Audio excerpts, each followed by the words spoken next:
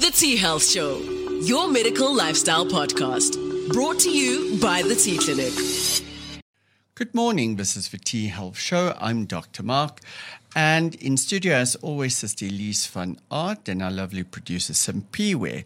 Now, we're going to talk about stress and specifically stress in the workplace. So I've invited Michael Cooper, a professional business coach, to join us. Michael, morning. Hi, Mark. Nice to be with you again.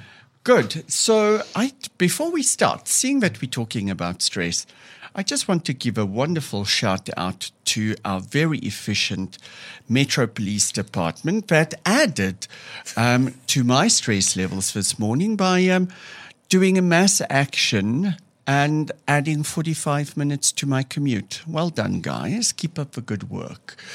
So, you feel better now? No. The stress levels in Senton are high this morning. Okay. No. You know what? I really do think that it's completely unnecessary for them to do an action on the busiest streets leading into the busiest area of Johannesburg first thing in the morning and add to that load shedding. It's ridiculous. But in any case, so Michael, 2 weeks ago, we had a discussion with one of our clinical psychologists, Dr. Ansi Gous, around burnout. And the thing that I am seeing in my practice, which is so concerning, is people reaching a stage of burnout or a state of burnout earlier every single year. The majority of this stress does come from the workplace. Now, we know that stress is cumulative, but how do we address this? What causes this? So it's complicated because there's so many different facets at the moment that all contribute to stress. I always like to think of stress as a natural process. So you work, it creates stress, and it's not about avoiding stress or taking away from the stress. It's really, I like to think about it as managing stress. Yes, and I think this is what we are not able to do. Yeah. I like the fact that you said that stress is a natural process, and yes, it is, because we have different types of stress. If we look at acute stress or eustress, it's good for us. Yeah. It prepares the body for any kind of fight, flight that might happen. But the problem is these daily acute stresses are cumulative. Yeah. And I don't think we know how to address them, never mind manage them. Where do we start, especially in the workplace? Where do we start with stress in the workplace? So I heard a really great metaphor the other day because we think about the sports world. So I've done a lot of work in the sports world with athletes and that. And you look at an athlete who's training really, really hard. They do a really, really hard session. But the one thing we understand in the sports world is if you train really, really hard, you have to recover really, really hard. So there's this strong focus on balancing this pendulum, and somebody used this metaphor, and I kind of stuck in my mind of a pendulum swings, and the higher it swings, the further it swings back in the other direction. So if you swing it really out far by training really hard, putting yourself under pressure, and that can be nervous stress, physical stress, emotional stress, the athletes realize they need to swing the pendulum just as far back the other way. So they'll invest a lot of time in nutrition, rest, sleep, active recovery, massage, all these things that then help them to recover. And then the next day, they're able to swing all the way back again and put in a really, really hard work session.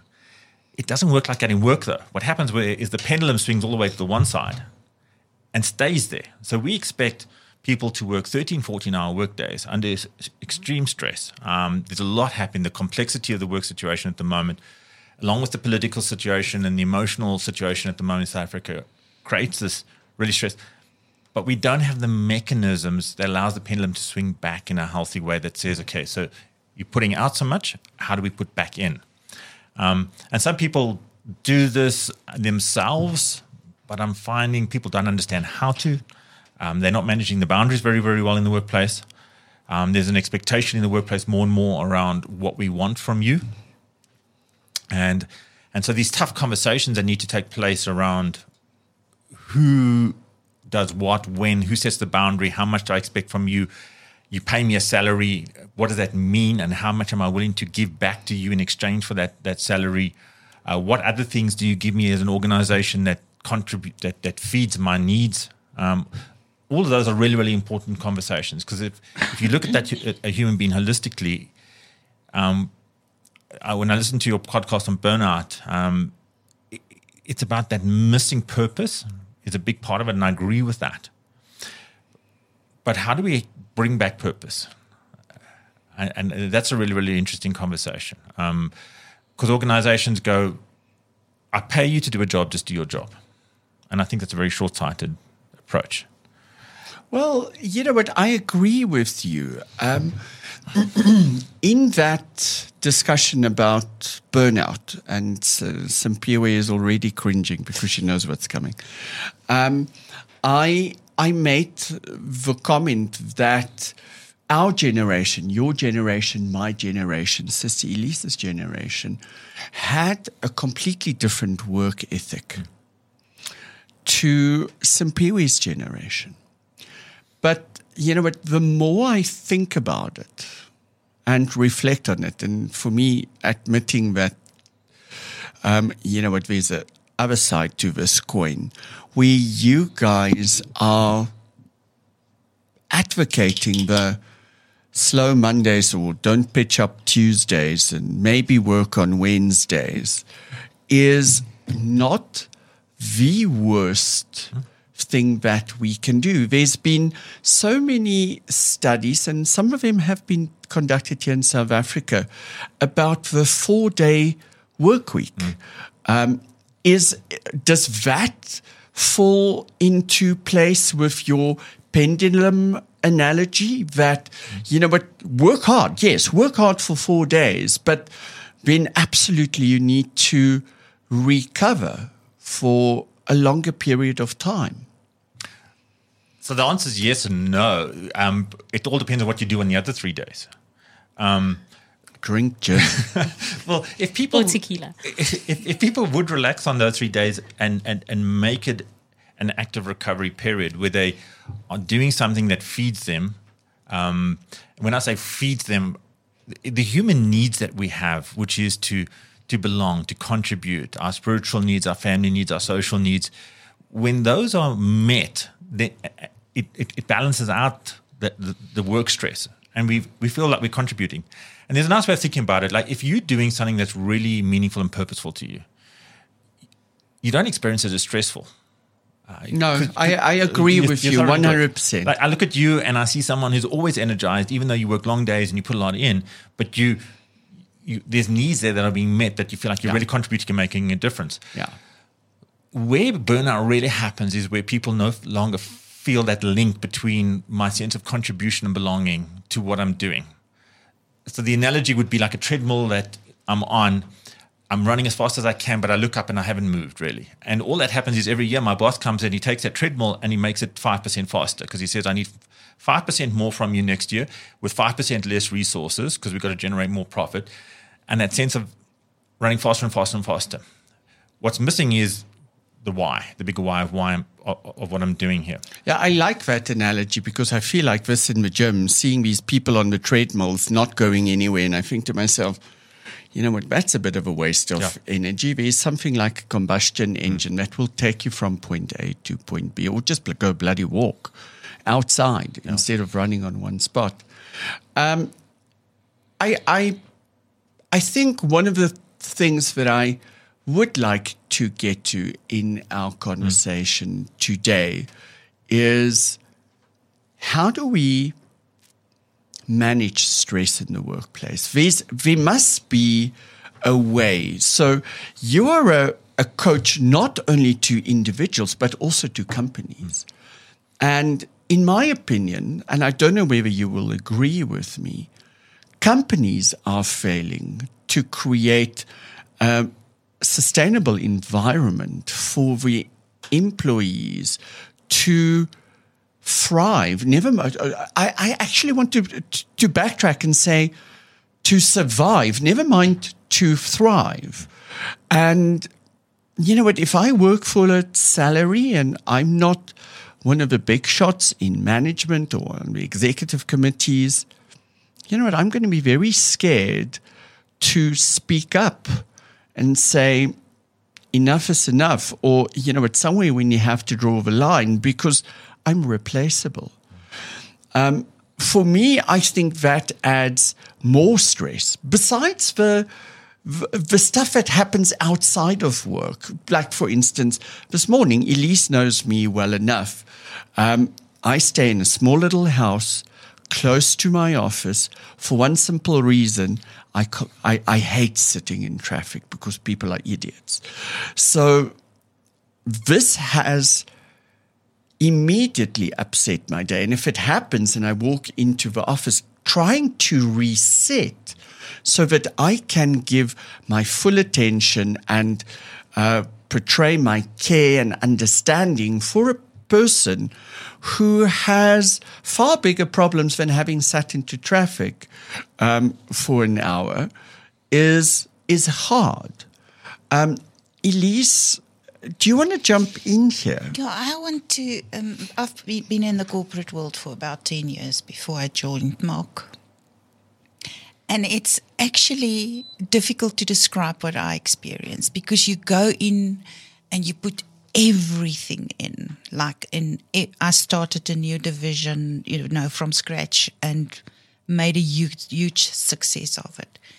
And through the years, I got more and more responsibility. And then you don't even realize that you are burned out. And I was burned out.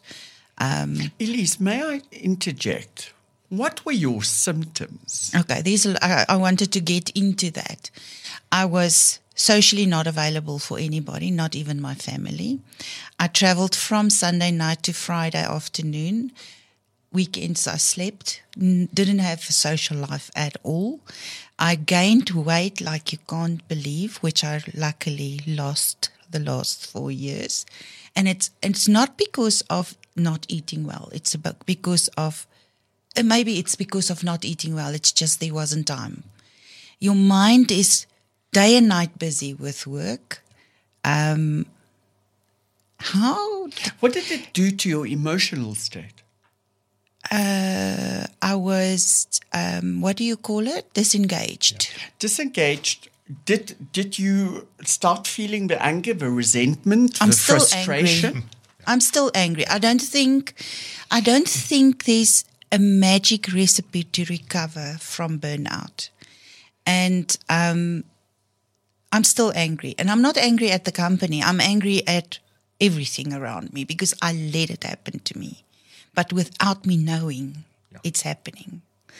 So I think with that last piece that you just said that's really important is when we start taking ownership of it. Because we can sit back and we can blame corporates and go, it's their fault. But I do think that they do contribute to this. But there's also a reality in that no corporate's going to come to you and say, you're doing too much, please go home, we want you to do less. You're a resource, and what they want is they want to optimize it. I think the mistake corporates make is they don't realize the link between stress and burnout and how it actually impacts long-term profitability in that. Mm-hmm. So losing someone like yourself, a resource, highly valuable. Because it was a snap decision. And it happens like that. Where people within a day, I said, I've had enough. I've heard horror stories. After I made an offer, that's right. But I've heard horror stories of people's health just collapsing, more and more people feeling the need to take long-term sabbaticals. But Michael, this is what we are seeing in the practice. Mm-hmm. I think, when I reflected on last year, so one of my good friends and one of the company representatives that I've known for many years sat in my office on the 15th of December or something. And she asked me, so if I ask you to tell me about the year, what would you say? And I said immediately, oh my God, it was an awesome year. It was a difficult but an awesome year. But we didn't see that with our patients. I make a point of not accepting new patients during the month of December because my diary is too full. In 15 days, we were inundated with so many requests from desperate people that we saw 48 new patients in 10 work days. And that's unheard of. And all of them completely burned out. Yeah. The problem that I have is 3 weeks later, when I started seeing them again in January, they were still burned out. And all of them reported that there was no slowdown. It's as if the year never ended. It just continued. Sampiwe, did you guys experience that as well in Cliff Central? No. So I think I'm fortunate enough to have a different work environment. But I wanted to ask, as someone who I think experienced more of personal life stresses, right? So I stay with my gran and her health is like deteriorating, and it's more, that's the kind of stress I would be experiencing as opposed to work. So work is quite flexy, but like personal life gets really hectic. And then it's like, what do I do at the office? Because I don't want to be here. Like, you know, I'm focusing on everything else but work. Can you imagine being in a corporate environment as a woman or as a single parent and having to go home and care for your children and care for a loved one who is sick or has failing health and repeat that every single day, because that doesn't stop. And Michael, it's yes, we're talking about stress in the workplace, but I think the simple principles around stress and how we should manage it, we can pull through to personal stress. Agreed. So Mark, like, it's interesting that you're talking about the December holidays, because I think it's almost part of the mentality that's part of the problem. We find people have this mentality of go hard, and then I'm going to take a long break in December, and then I'll be fine again, and I can ramp up in January, and then go hard again. So your holidays become critical for recovery, and I'm finding that's happening less and less. People are still coming back really, really tired, and I don't really ascribe to that. Another model that many people have is go hard during the week, and then I'm just going to crash and spend the whole weekend on the couch. And you were describing your life of you spend the whole weekend sleeping, doing little, you've got no social life, no time for family. So it's that go hard and then just crash. Yeah. I don't like that. What I try and work with my clients is you've got to build it into a daily practice of managing my stress and environment. And daily practice starts from little things that you can do on a daily basis that manage your stress. And it's bringing what gives me energy in and what takes energy out, and starting to understand those two things. How do I work around, like yourself, like you just described, a strategy of yours is I really battle with traffic. What can I do to manage that stress? So I avoid it so that when I come to the office, I'm not like that. So those, starting to understand that this is the thing that really doesn't work for me. How do I manage it? But now corporate flexibility becomes important. COVID was really interesting because before COVID, in South Africa, people didn't want to work remotely. Like, it was interesting because I, as a coach, I often used to have this conversation with people. What about remote work? It would be so healthy for people. Nobody wanted it. COVID came along. Within 2-3 months, people were forced to pivot. Everyone's working remotely. People got a taste for it. I really like being at home with my dog under the table. I can get up and my garden's right here. And what we found was people's productivity was actually really, really good. for how long? Yeah, but for a while, because they missed other things. Yes. Now COVID comes to an end, and what we find is corporates are wanting to go back to pre-COVID. Like, we want you in the office 8 to 5, and there's a laziness there. It's because they feel like I don't trust you. I can't manage your productivity. How do I know people are working? But also they realize that need for the social interaction, that people isolated is not good for team morale, it's not good for company culture. Yeah. So we've got these two needs now that are not being met. So the one is the individual need for autonomy, choice, managing my own stress in ways that work for me. And on the other hand, with the organization's need for, we want team culture, we want organizational culture, we want to check productivity, because there are unfortunately people who took advantage of it and didn't produce. Is it because of the different baby boomers, millennials, blah, blah, blah, blah? I think it's part of it. I think also many people just couldn't cope. So some people loved working from home. Other people just crashed because there was no stimulation, or the environment was terrible. You know, it's nice if you've got a great office at home and a big garden, and some people were stuck in terrible situations. And sitting and working in their bedrooms. With 4 or 5 kids, and like maybe there's 2 or 3 people sharing a small place, and they're all trying to work remotely. So situationally, that could have created more stress.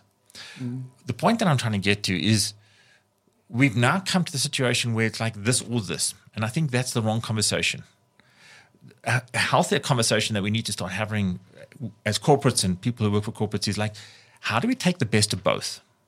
And instead of going, let's go back to like a 9 to 5, you're in the office, or I work purely remotely, how do we start having a conversation that works really, really well for people? So we optimize performance and people's health and wellness and their productivity.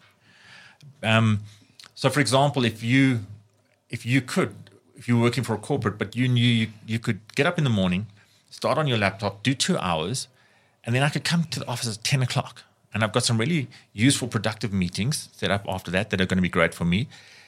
And then when I've finished it, I can go home. I don't have to be in the office till 4 to tick a box. So now what happens is I can start managing. I can avoid the peak traffic in Sandton and the police on Sandton Drive. But I can come into office, and what I do in the office is really useful. But people are frustrated at the moment because they're saying, I'm sitting in traffic for an hour. Then I get to the office, and what's the first thing I do is I jump on Teams meetings with people who are sitting at home. So I could have just sat at home and done that. But what I'm doing in the office is not necessarily the right work at the right time. That starts creating stress and resentment. It's like I'm sitting here because you've told me I have to be here. I know I could be just as productive at home. So there's this latent anger and frustration around being forced to do something that I know is not the most effective way for me. But there's a lack of emotional maturity sometimes where, Lise, I think you mentioned of like that fear of losing one's job. And you want to perform. So we in a culture where organizations use the current situation to create fear of it. If you don't perform, you're under pressure. But simultaneously, interesting, they don't manage performance. Yeah, I have to agree. I don't care. As an employee myself, I demand excellence from the people that work with me, and they know that. Yeah. There's nothing that gripes me as much as mediocrity. Yeah. Or not taking accountability. That, as an employer, for me, that's a non-negotiable. Luckily, in my company, I have everyone with the same mindset. Everyone will work on their own, take accountability and take responsibility and go the extra mile, not because of me, because of the environment that we work in. One of the things that I always ask my patients who come in with metabolic disease, weight gain, fatigue, stress, blah, blah, blah, is your business successful? Most of them are either managers or directors or self-employed and business owners. And they say yes. And I look at them and I say, so, how did you get there? And there's a little bit of a confusion. I said, did you work hard? Did you put in the time, the effort? Did you work long hours? Yes, I did that. So why the hell are you not doing that with your health? Why don't you treat yourself like a business? Because we don't. And I think for a lot of people that's scary, because if I treat my life like a business, my employer might not be as happy. But ultimately, you fail at both. You fail at life and you fail at your business. I want us to quickly talk about the stages of stress. and the types of stress? Or do you want to add something? No, I wanted the point that you just made, though. Let's dig a bit deeper into it. Like, why? So, why do we have the situation where people feel like I have to separate these two things out? So, I've got to come to work and work. So, the bulk of my time every week, and then this thing that we call life on the side, which is my health, my wellness, my social interaction, my spiritual needs, and all that, have to fit into the gaps in between. And so why is it that we don't prioritize those things? And a lot of it's got to do with a culture of over-identity with my work. So I am my work. And I think that's the one thing that perhaps we joke about the millennials is that they are better at, which is my work doesn't define me.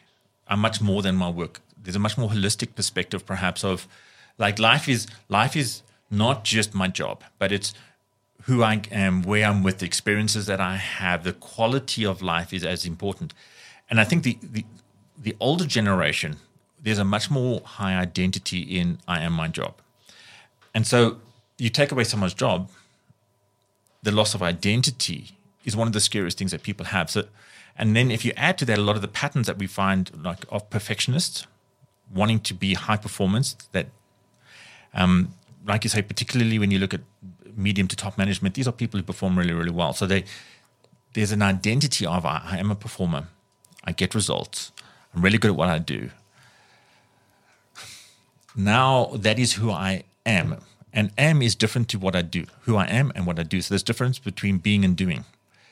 And so now what happens if I threaten your being, if I come at you and I actually threaten your existence, you're gonna come back at me and you're gonna fight me because your existence is a threat. But this is what's happening in the work situation. The threat of my job feels like an existential threat. Like you're actually attacking my life, who I am, my survival, My security. So you're not just making a substance threat of you're going to have a performance issue and that might impact how we see you as an organization. In our brains, we blow it up to you're attacking who I am, my future, you're attacking my family.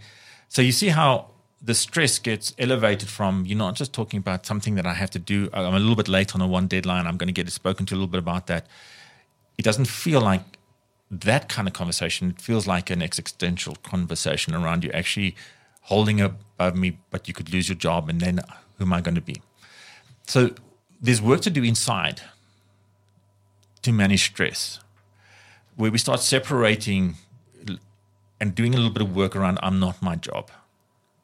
And so with executives, I do a lot of this very, very important work is the separation of who we are as people, which is much more holistic than this one aspect of our life, which is my job. And so when I can start seeing myself as a person, and what do I do as a person? Well, I work. This is the job that I do. But I also, like to use Super as an example, I look after my grandmother, and I've got the family obligations, and I've got social obligations, and I have a spiritual need that I feed, and I do some work in my community. And now all of a sudden I realize I'm much more than a job. And people go, but surely when you put more pressure on a job, you get better performance. And it's counterintuitive, but it's not true. It would be like me saying to you, here's a golf ball, there's a hole, putt this putt, and it's 5 feet. And then I say, but if you make it, I'm going to give you R1 million. Which one has more pressure? The R1 million. One where you're going to reimburse me. Yeah.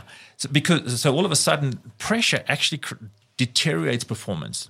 And there's a huge amount of research that high amounts of pressure of the wrong kind deteriorates performance. So you're increasing stress, and you're not getting necessarily the results out that you want, which you think is increased performance. In fact, you're deteriorating performance. But can I quickly say something? I just want to say, and this is from personal experience, the person that I'm at work or was at work is different from who I am because of the company culture. And was that a choice? It's to fit in. To keep the two separate.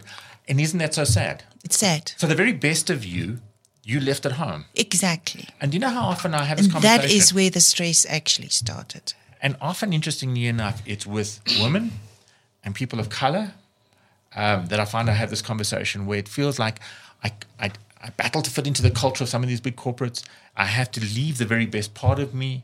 Exactly. And so we talk about diversity, but culturally we actually force people to fit into a very narrow spectrum of behavior.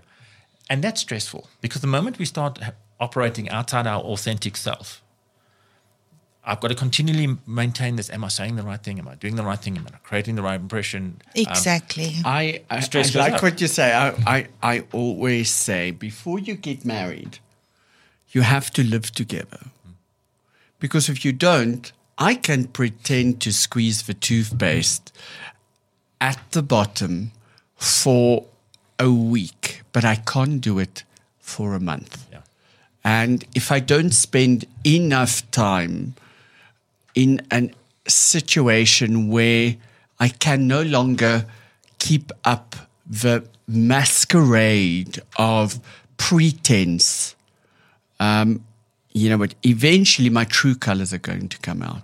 And I think, Elise, that's what you are illustrating. Absolutely. If I think how we are in the practice, We are who we are. you know what, we swear, we laugh. Yeah. We're dirty, all of that. No, Even on the show. Even on the show. we're not dirty. We use microdicing. So, You have a bleep button, Simon. so you know what? I get what you say. I want to quickly run through the different types of stress and stages of stress. So the first one, which we quickly spoke about, was eustress or good stress. Yeah.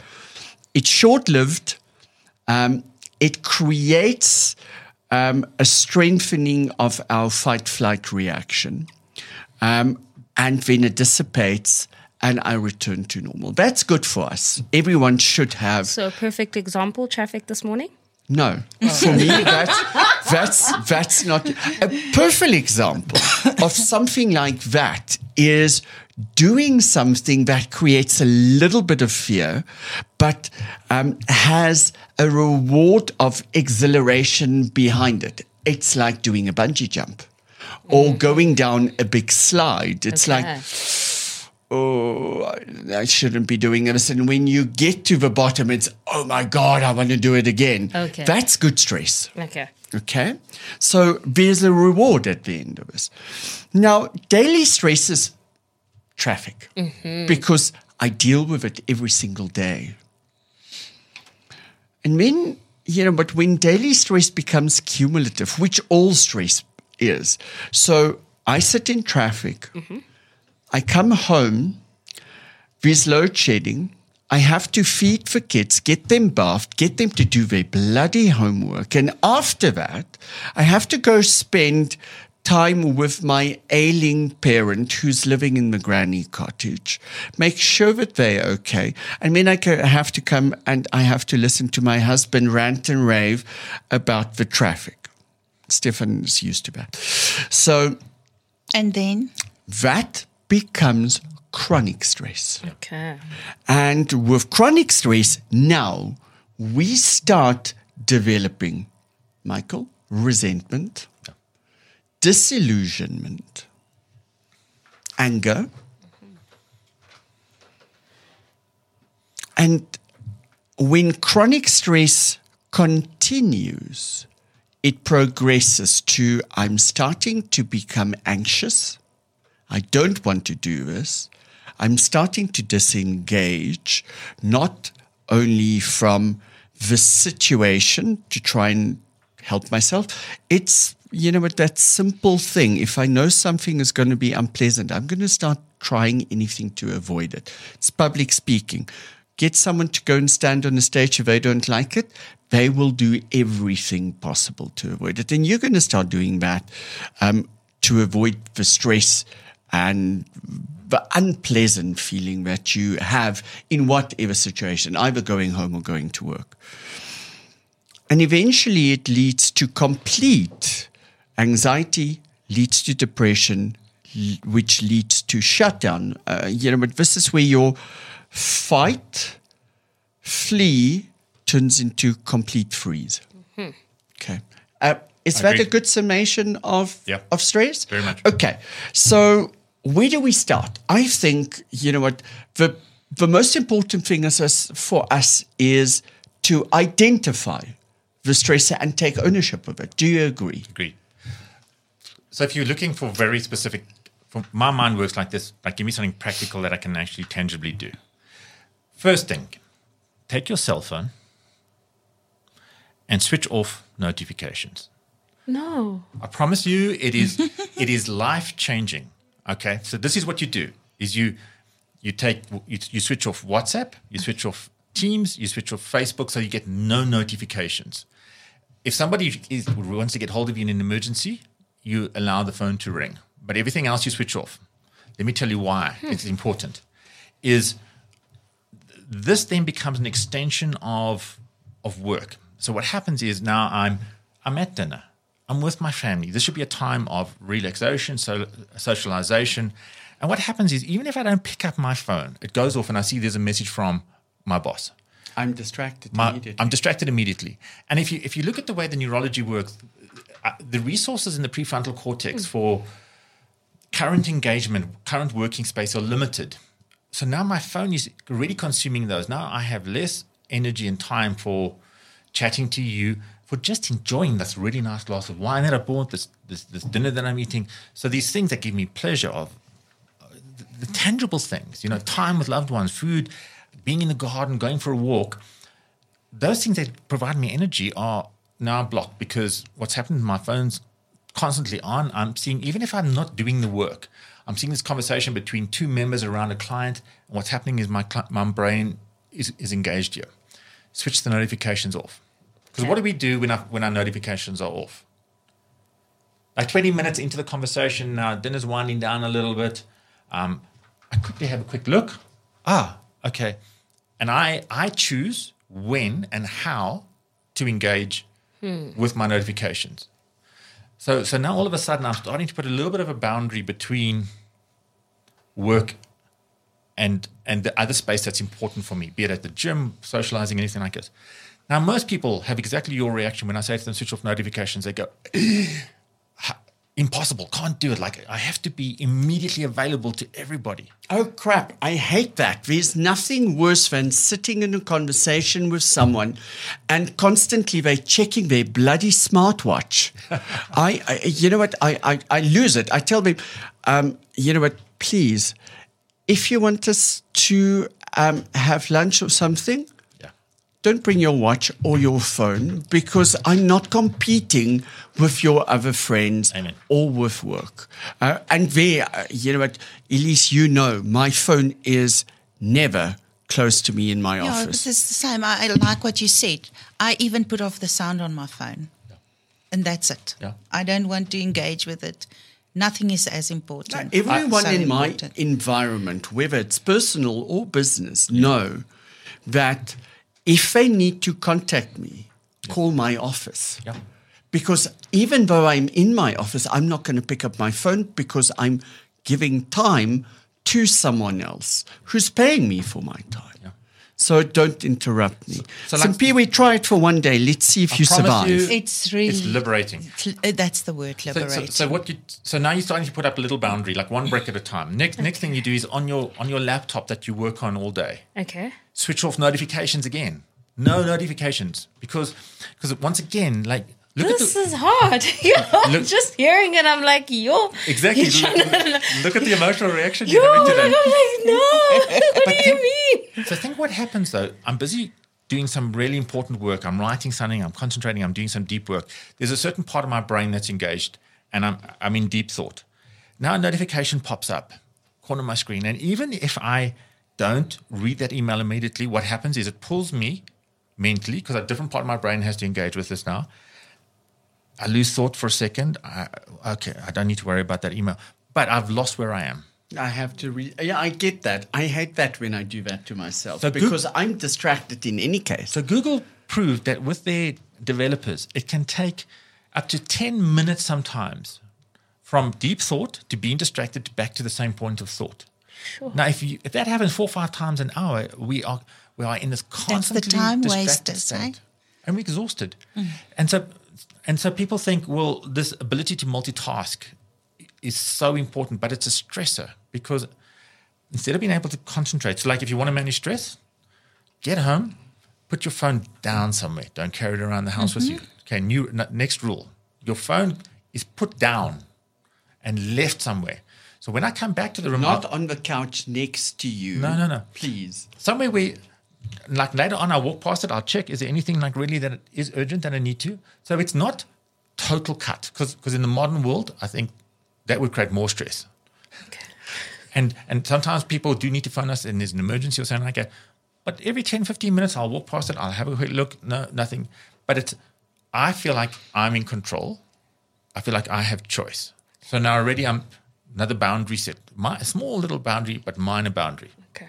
You know what? I miss the days where we had landlines. Yes. And telephone hokkies.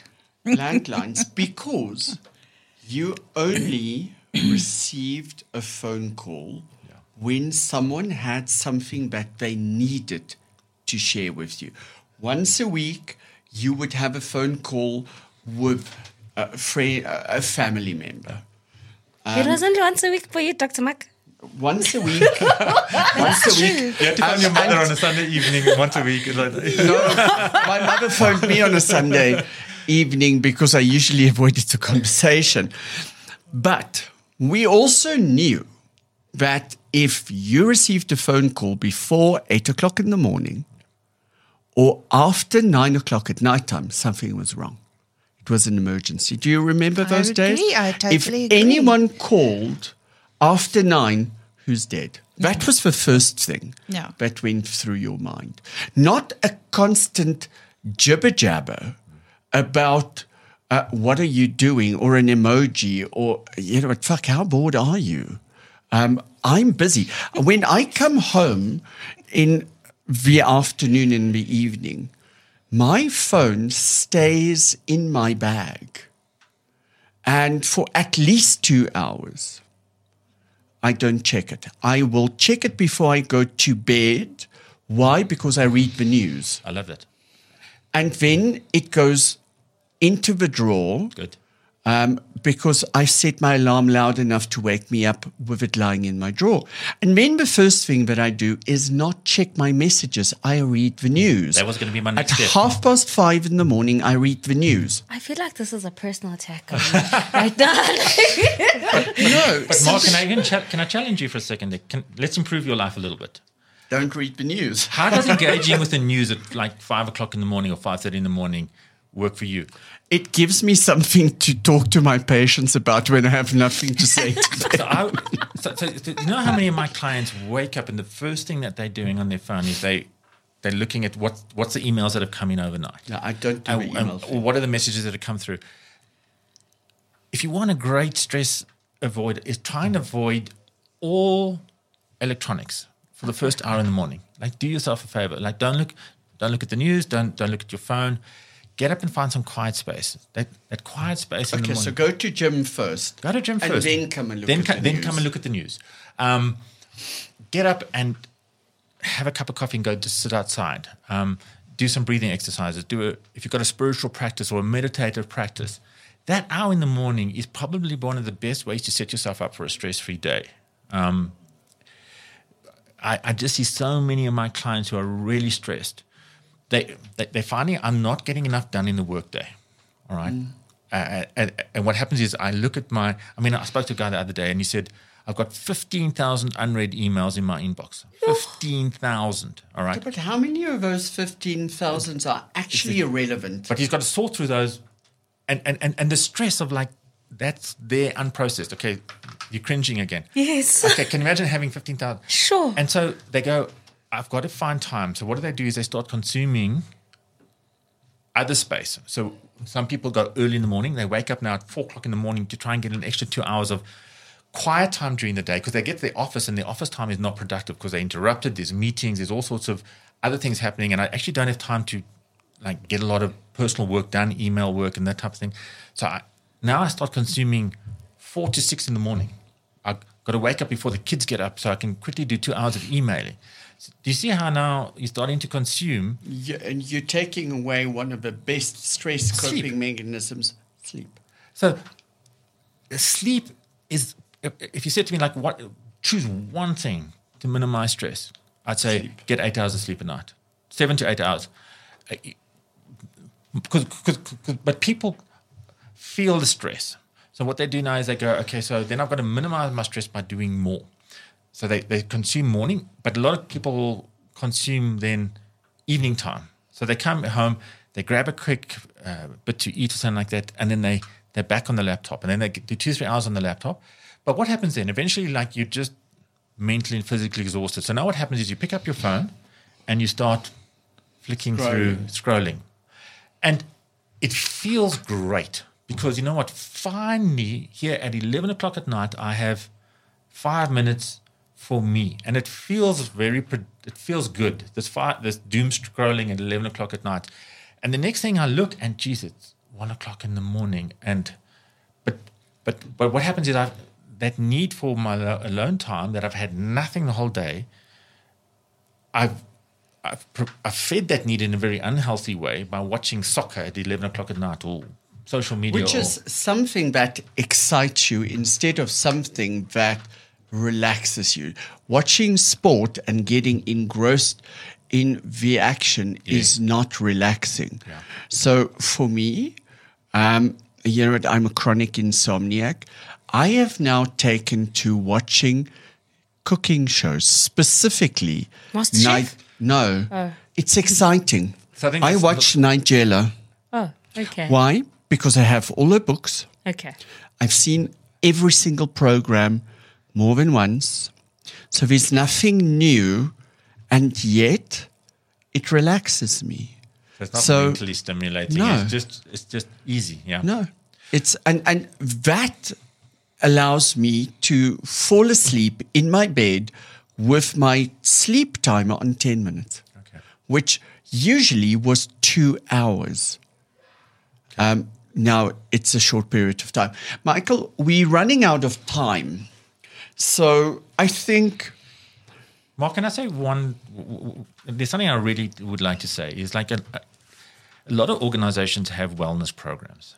And this is a personal bugbear of mine, all right, where the executive wellness program is once a year we send all our top executives and they go to the doctor and they do some blood tests and everything like that, and the doctor comes back and they get these beautiful reports and they're very proud of the fact that they've got a wellness program.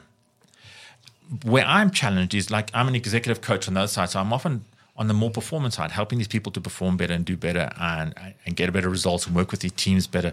And I'm just noticing the massive gap between these two because these two are unrelated. Because let's say you work for a large bank up the road, you go get your executive report and it says you've got high blood pressure, your cortisol levels are high. It doesn't address it. They address it with medication instead of addressing the... Go see a doctor. And by the way, we'll make you an appointment with a nutritionist as well, like if you want one, but it's on you. So that's the result of the executive medical. It's like red flag, and here's some people you can go talk to. Then that person walks out of there and they go have a performance review with one of the leaders and they say, Mark, you did very well next year, but we want you to do 10% more this year. You've got some people missing out of your team. We know we're not going to replace them, but so can you guys just absorb the load? So now look at these two mixed messages you're getting. And this is where my challenge to corporates is we're not addressing it in a holistic way. At one level, we're realizing people are sick and people's wellness, we need these wellness programs and people need help. But we're having a performance conversation on the other side that just says do more with less. Where we're trying to have conversations in some of the corporates I'm working with, let's actually put the two together. And the executive coach actually is quite a useful person to sit in the middle because I've got the relationship with the individual. Bring your medicals. Let's have a look at your performance. And then we go, how do we make this work in a way that is really healthy and holistic? Corporates aren't doing this. They're seeing them as two separate individualistic things, and they're not taking responsibility for actually what's appearing in a lot of the wellness reports. They're contributing to it. Well, you know what? This brings me into my question. I'm not executives. I don't have a lot of clout when it comes to, you know what, this and this and this is what's going to happen from now on.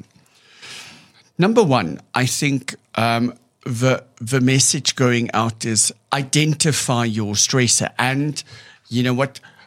If you know what it is that's causing the stress, now you can find a way of either avoiding it, minimizing it, or managing it. And I always tell my patients, if I cannot avoid my stress, you have one option. You have to accept it. But you have to accept that stress and change the terms of engagement. I know that this is what's stressing me. How am I going to mitigate it so that it suits me? I can't avoid it. I have to accept it. So what can I do about changing that? And I think that's difficult.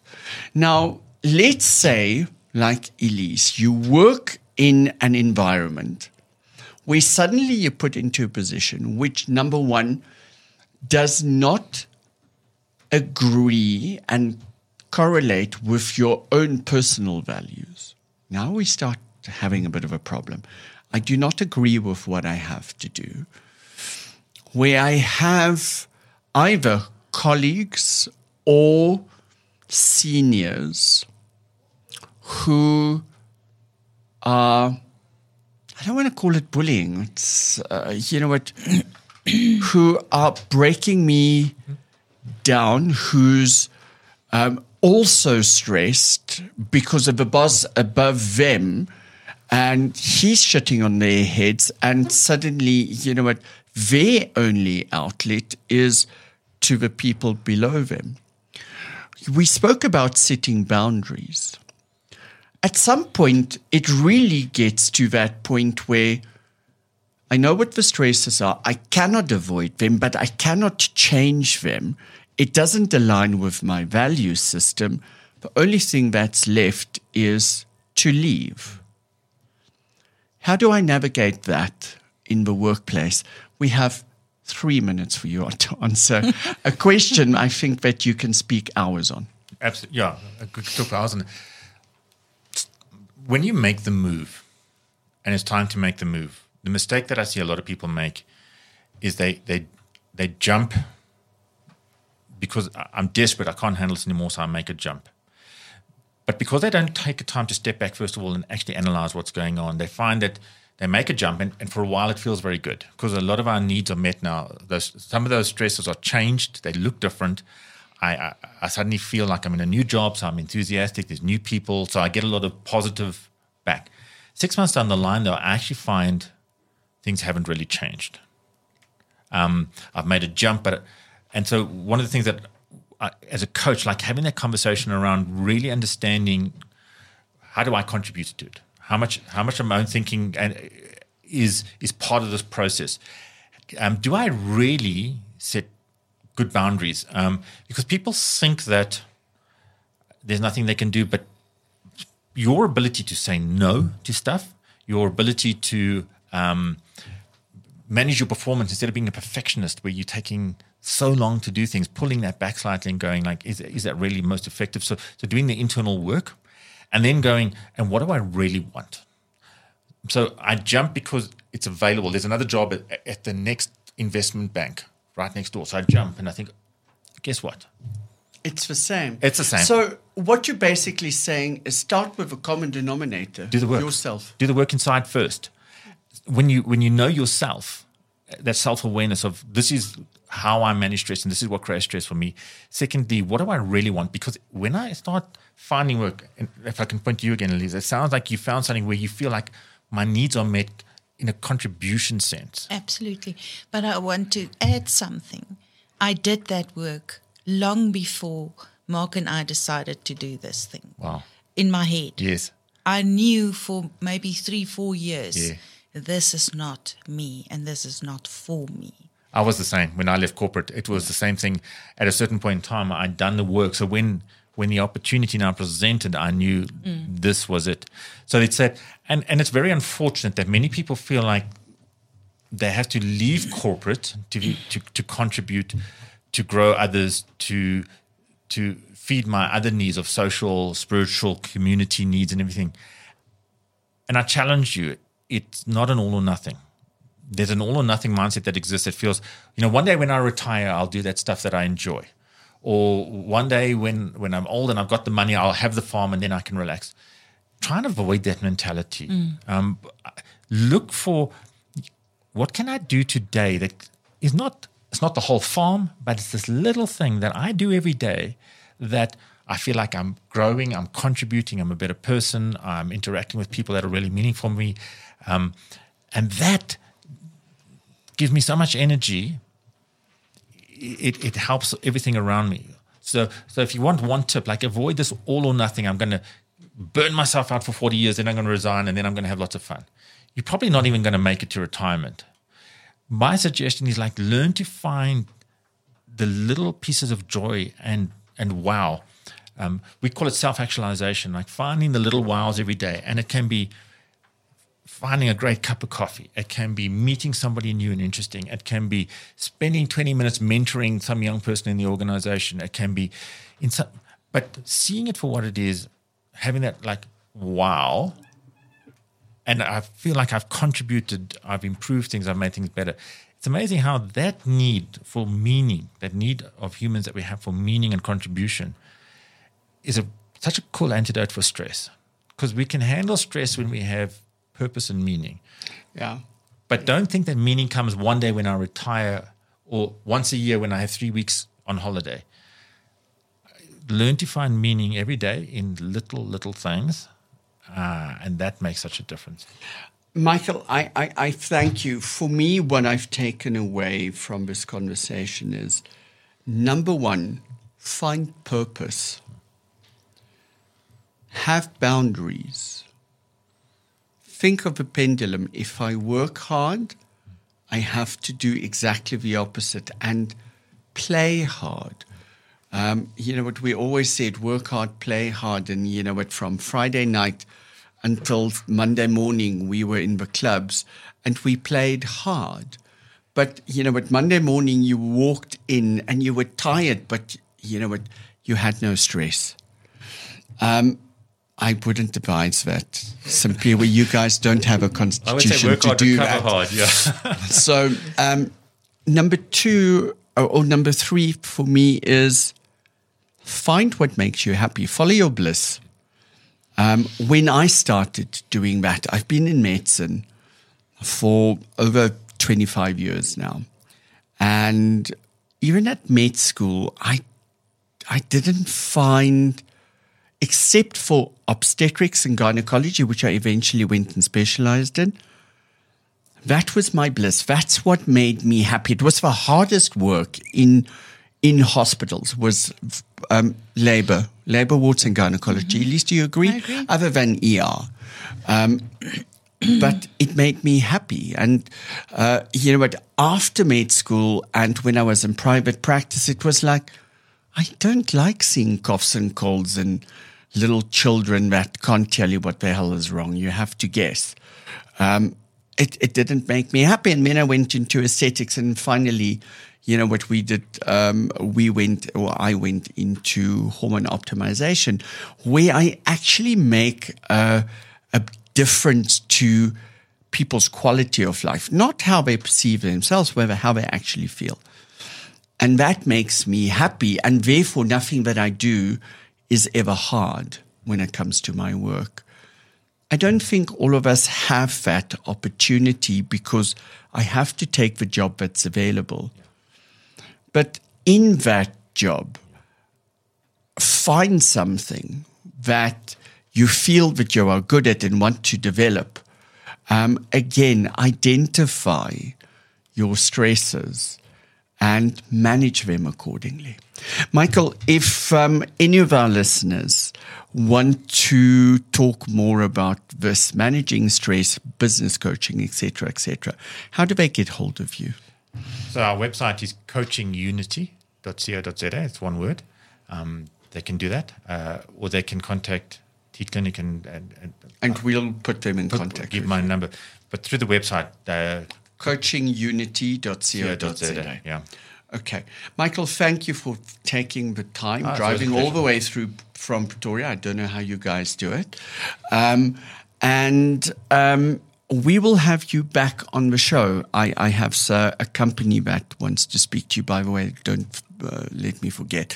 Next week, we will be back. We're going to talk a little bit about aesthetics and, what my favorite product on the market currently, and that's the biostimulators. I'll be joined by Lauren Kate Fletcher, and we'll be delving into the benefits of biostimulators and in my specific use of Sculptra. Until then, we wish you all the best in health. That was the T Health Show, empowering you with knowledge. Download all previous episodes on your favorite podcast platform. The T Health Show is brought to you by T Clinic.